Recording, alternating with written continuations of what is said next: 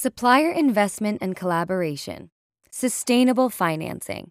In order to see significant shifts in the industry, Fashion for Good estimates that 20 to 30 billion in financing needs to be invested each year until 2030. Raw materials and the end-of-use phases make up around 45% of current financing demand, according to Financing the Transformation in the Fashion Industry, published by Fashion for Good and Boston Consulting Group in 2020. 35% of financing demand is needed to support innovation in processing and cut-make-trim, such as waterless dyes and zero-waste manufacturing infrastructure, while the last 20% is split between retail, usage, and other innovations, reads the report. Specialized funds like Textile Innovation Fund and Good Fashion Fund are working to accelerate investment in sustainable fashion innovation. Quote, brands and manufacturers have historically not been active in providing financing for the kinds of sustainable, disruptive innovation similar to those that we support at Fashion for Good, says Roger Van Maziek, investment director at Fashion for Good. Financing of sustainability is, however, not limited to the financing of disruptive innovation, but also includes other initiatives and further adoption of already existing solutions, unquote. Technologies to improve production.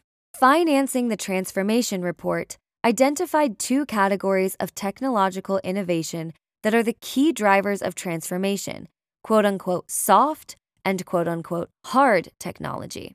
Soft technology refers to digital B2C solutions like rental and resale platforms, as well as B2B solutions like traceability software. Hard tech, on the other hand, is, quote, asset-intensive, physical, science-based technology, unquote, which includes innovations that integrate into existing production systems, such as bio-based dyes and toxic chemical-free solvents, and innovations that require the development of new infrastructure, like chemical recycling, biodegradable yarns, and lab-grown materials. Hard tech solutions often occur deeper in a brand's supply chain in facilities they don't own. Therefore, facilities are expected to improve infrastructure to be more sustainable, but aren't provided with the financial support to do so. Quote, hard tech has a number of fundamental properties that make it unattractive to investors, says Maziek.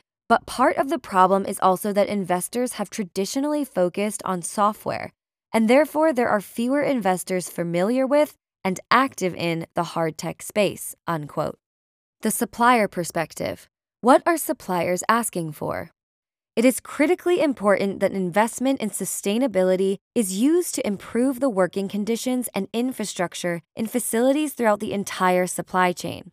Too often, investment initiatives focus on retail spaces and brand-owned facilities, failing to reach the facilities deeper in the supply chain.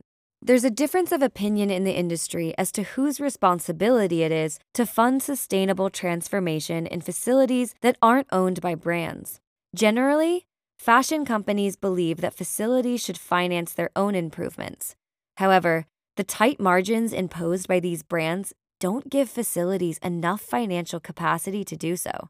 The inability to find common ground on this core issue creates a stalemate and stalls progress, which can only be resolved through open discussion and collaboration about the challenges in the brand-supplier relationships. A GOTS-certified Tier 1 supplier in southern India told TrustTrace, quote, usually textile manufacturers reside in developing countries.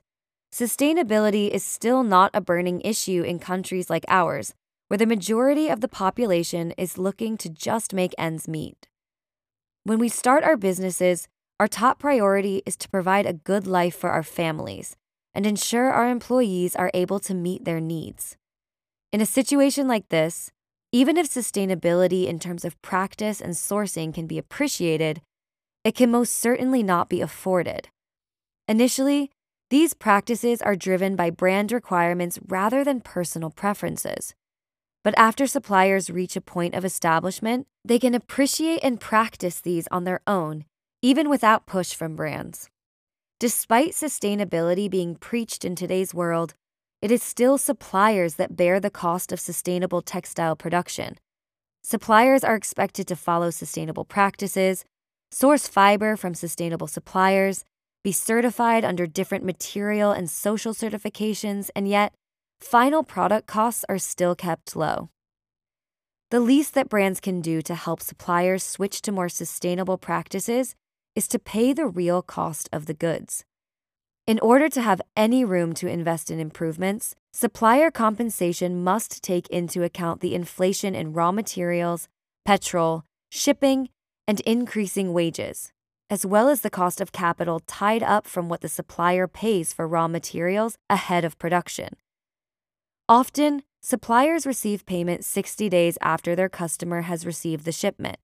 If customers are willing to pay more for sustainable products, brands can easily afford to pay more to the suppliers as well. Customers ought to know that some of their favorite sustainable brands have even canceled orders after suppliers have invested money, time, and effort into executing them during COVID.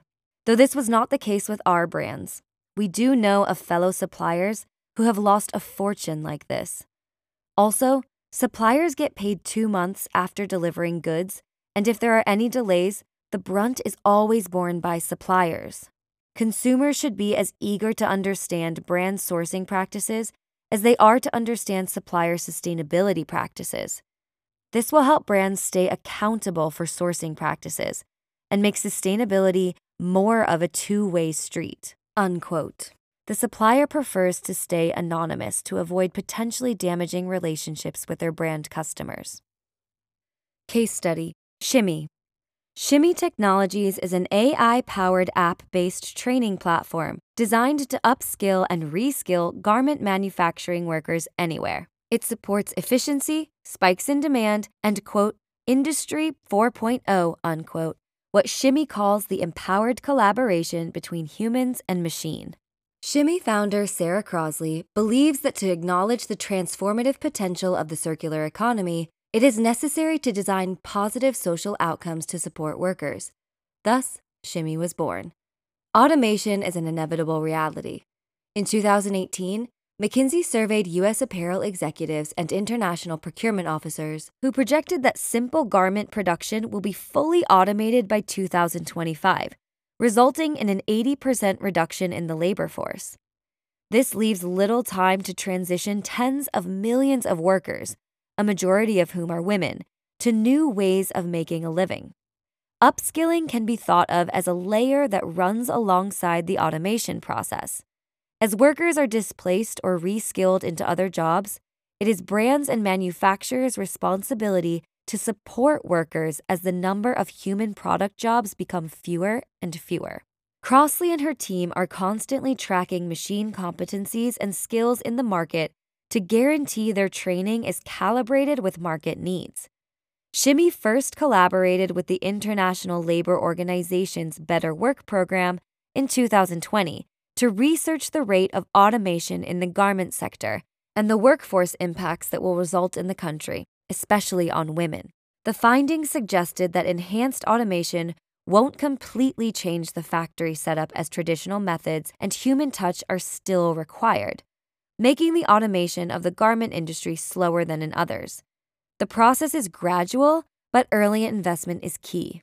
Shimmy, alongside Care Bangladesh and the Asia Foundation, recently completed a technical skills training for female workers called the Gender Norms Pilot in the Future of Work project. It was funded by the H&M Foundation, with the aim to address the skills and wages gap between male and female workers and to support women's promotion beyond the entry-level positions. Shimmy is also working with other major brands and retailers such as Zalando and Under Armour. Quote, upskilling leads to workers' resilience and flexibility. While some manufacturers are hesitant to upskill workers for fear they may go to a different factory, more strategic ones view upskilling as an investment that will ultimately reduce operational costs, unquote, says Crosley. Investment in upskilling allows workers to understand critical processes and machines, enabling greater efficiency. Crosley says this type of flexibility is important for a number of reasons. Quote, if a worker needs to migrate home, they can. If facilities must close because of infection, workers have the option to take up work elsewhere as they are empowered with diversified skills that can be deployed on many different machines. With the impact of the climate crisis, one must consider the increased probability of damaging waves of infections. Upskilling removes these bottlenecks, unquote. Ultimately, the reality of the transition to a circular economy is that it will occur alongside intensified precarity and economic inequality throughout the global fashion system, agitated by the impacts of the climate crisis. Crosley believes more support could be implemented in the form of taxes and/or rebates. For example, alongside the purchase of automated equipment, a reskilling rebate could be included and funded in part by local governments. Supply chain actors cannot automate parts of the production process and leave workers to figure it out. Upskilling and reskilling must run in tandem with any updates made.